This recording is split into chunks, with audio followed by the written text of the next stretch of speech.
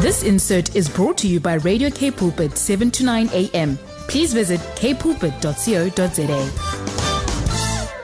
We love hanging out with Wendy, Christien, and it's happening today because it's a Thursday. She's a health coach and wellness practitioner at Integrated Health Solution. She's been in practice there since 2005, and she's on the line. Good morning, Wendy. Hope you're well.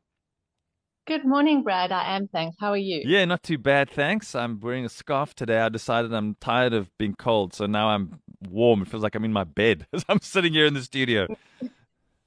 Good. We need to be warm. Exactly right. So today we're talking about prebiotics. Now, I know probiotics. In fact, I take one every morning, and I know it's something that's good for the gut. And so I thought, well, with the probiotics, I know, and we've spoken about that, but I know there's a thing called prebiotics. What's that? So prebiotics are indigestible dietary fibers that actually feed the good bacteria and encourage the growth of that beneficial bacteria in the gut. Okay, so I just wanted to just quickly take a step back there to bacteria. So often we feel bacteria is a bad thing that's going to make us sick, but we've got lots of good stuff, the bacteria in us that's doing good work.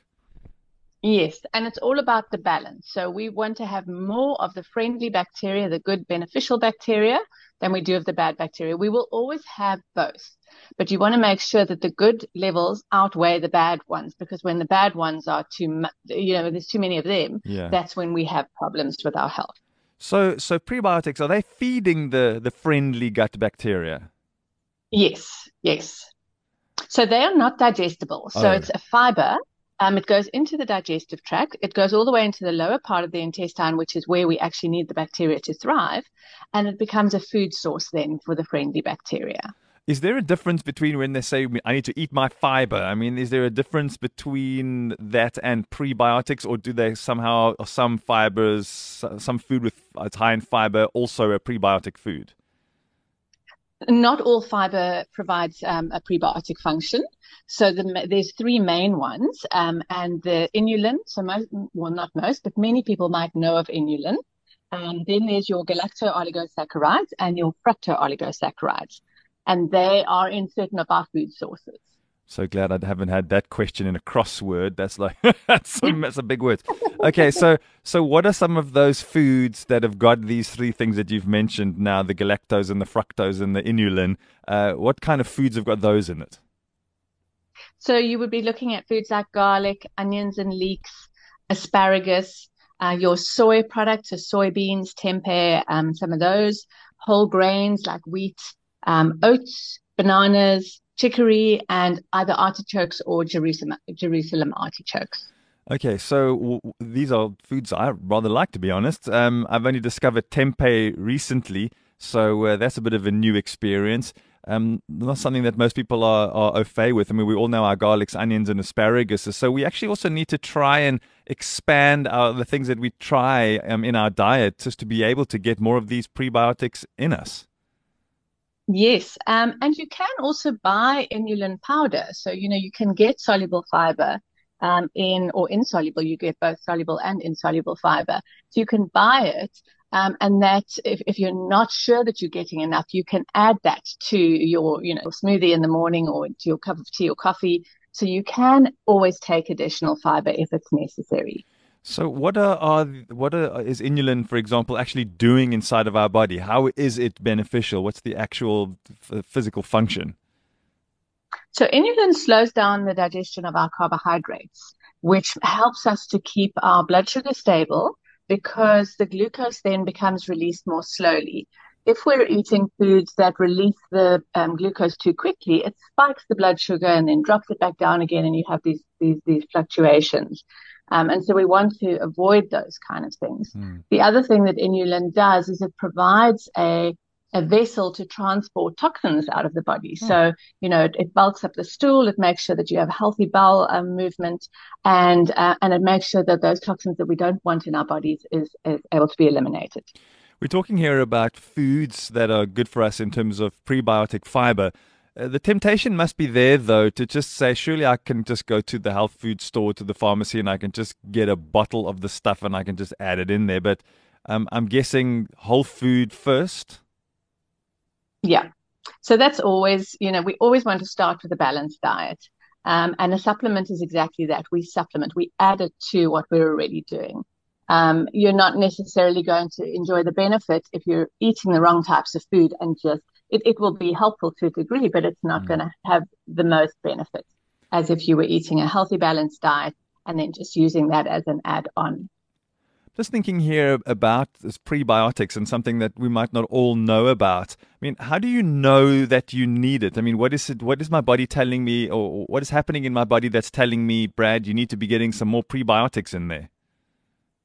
Well, generally it would start with gut symptoms. So a lot of bloating, flatulence, constipation or diarrhea, um, pain, all of those kind of things. Those could be indicators that we're needing to look at balancing the gut bacteria. And then you've got seemingly unrelated symptoms. So, you could have immune problems. So you might be getting sick frequently. That's the other thing that your pre and probiotic cultures do, is that they actually strengthen your immune system. So if you don't have enough of a good balance, then you are more prone to getting sick more often. 2 weeks ago, we spoke about boosting our immune systems, and we spoke about the gut extensively. Now we're talking about prebiotics 2 weeks later. I'm getting this feeling that the importance of this can't be overlooked, Wendy, of really getting things right and maintaining good gut health. I mean, it seems like this should be one of the first things. We're so worried about, let's take some vitamin C and some zinc, and of course we know there's a place for that, but to focus really on getting our guts right. Yeah. So the gut is a very, very large part of the immune system, and we would have covered that when we spoke about the immune system. But you definitely can't underestimate the importance of a healthy digestive system in the functioning of the entire body, because it is so integral. All the nutrients need to get absorbed. If you don't have a healthy gut lining, then your nutrient absorption is compromised. So you can take all the vitamins you like, but they're not necessarily going to the places. You might even be eating sort of good foods, but your nutrients are then not delivered as effectively to the cells and to the rest of the organs and systems in your body. And so, many of our chronic diseases are exacerbated by the fact that we don't have a healthy gut environment. I had a conversation with someone, sort of not in the on-air environment, about, I think it was 2 days ago, just talking a little bit about the effects of stress and not managing that at all, and the effect that that has on certain systems in the body. And now that I'm hearing what you're saying and thinking a little bit about what she was sharing with me, the necessity to manage stress and how our body reacts to the stresses around us,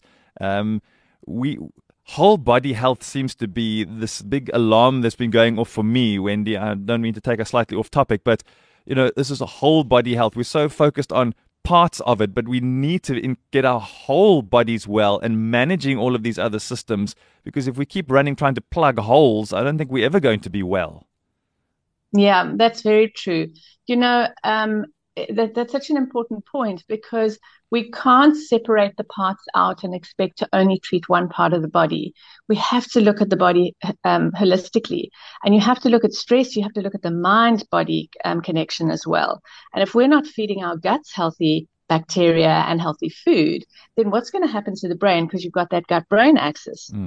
So it's so closely interconnected. And it's so difficult to just separate one bit out. And so I think that's a very, very important point. Kind of gets me excited at the prospect of, if I'm prepared to cover all of the bases well, I could be well. And who doesn't want to be well? Yes. Yeah. And I think that is the ultimate goal, is we want to prevent chronic disease. You want to make sure that you set yourself up for, aging. We are all going to age. And do we want to age well, or do you want to get to an older age and sort of have to be on chronic medications to manage, the symptoms that have developed over the years? Whereas you have the opportunity to be able to manage that really nicely and to be either on the minimum medication that's necessary or none at all. Yes. Well, I'm loving this conversation this morning. Just in the time that we've got left, Wendy, and to stay, or get back rather, to our prebiotic conversation, we know now that it's important, but what are some of the benefits that those prebiotics have for our bodies? Okay, so we discussed the regulation of the bowel movement. So, it makes sure that you are having a healthy bowel movement, that the lining is cleared when you are eliminating toxins from your body, and that you don't struggle with either constipation or diarrhea. And then it improves your digestion or your metabolism of the nutrients that you're having. So that's a very important function, because without nutrients, we're not going to function well. Yeah. Please, if there's more, please share them with us. Okay, sure. The other thing that prebiotics are very good for is lowering cholesterol levels. So it plays a very, very important role in managing the fatty balances in the body. And then it regulates blood sugar, as we spoke about as well, because it slows down that release of glucose into the bloodstream. And so therefore it's helpful for preventing or managing insulin resistance. So we definitely want to reduce. Several people are insulin resistant and don't even know it. But if we're having sufficient fiber in the body, then that reduces that risk of developing diabetes or being pre-diabetic. What is there benefit here in inflammation? We speak about that often here on a Thursday morning. Will prebiotics help there? Yes, so they're very, very good for reducing inflammation, obviously then reducing the risk of things like colon cancer, also allergies, which are often inflammation related, so skin eczema and other allergies, intolerances, those kind of things. If your gut is healthy and your gut environment, if you've got enough of the prebiotics, then it can lower your sensitivity and intolerances to various different allergens.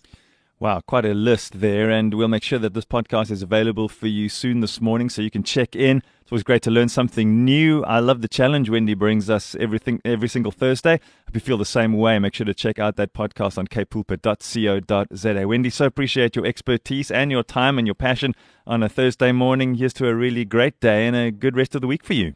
Pleasure. Thanks, Brad, and the same to you. This insert was brought to you by Radio K Pulpit, 7 to 9 a.m.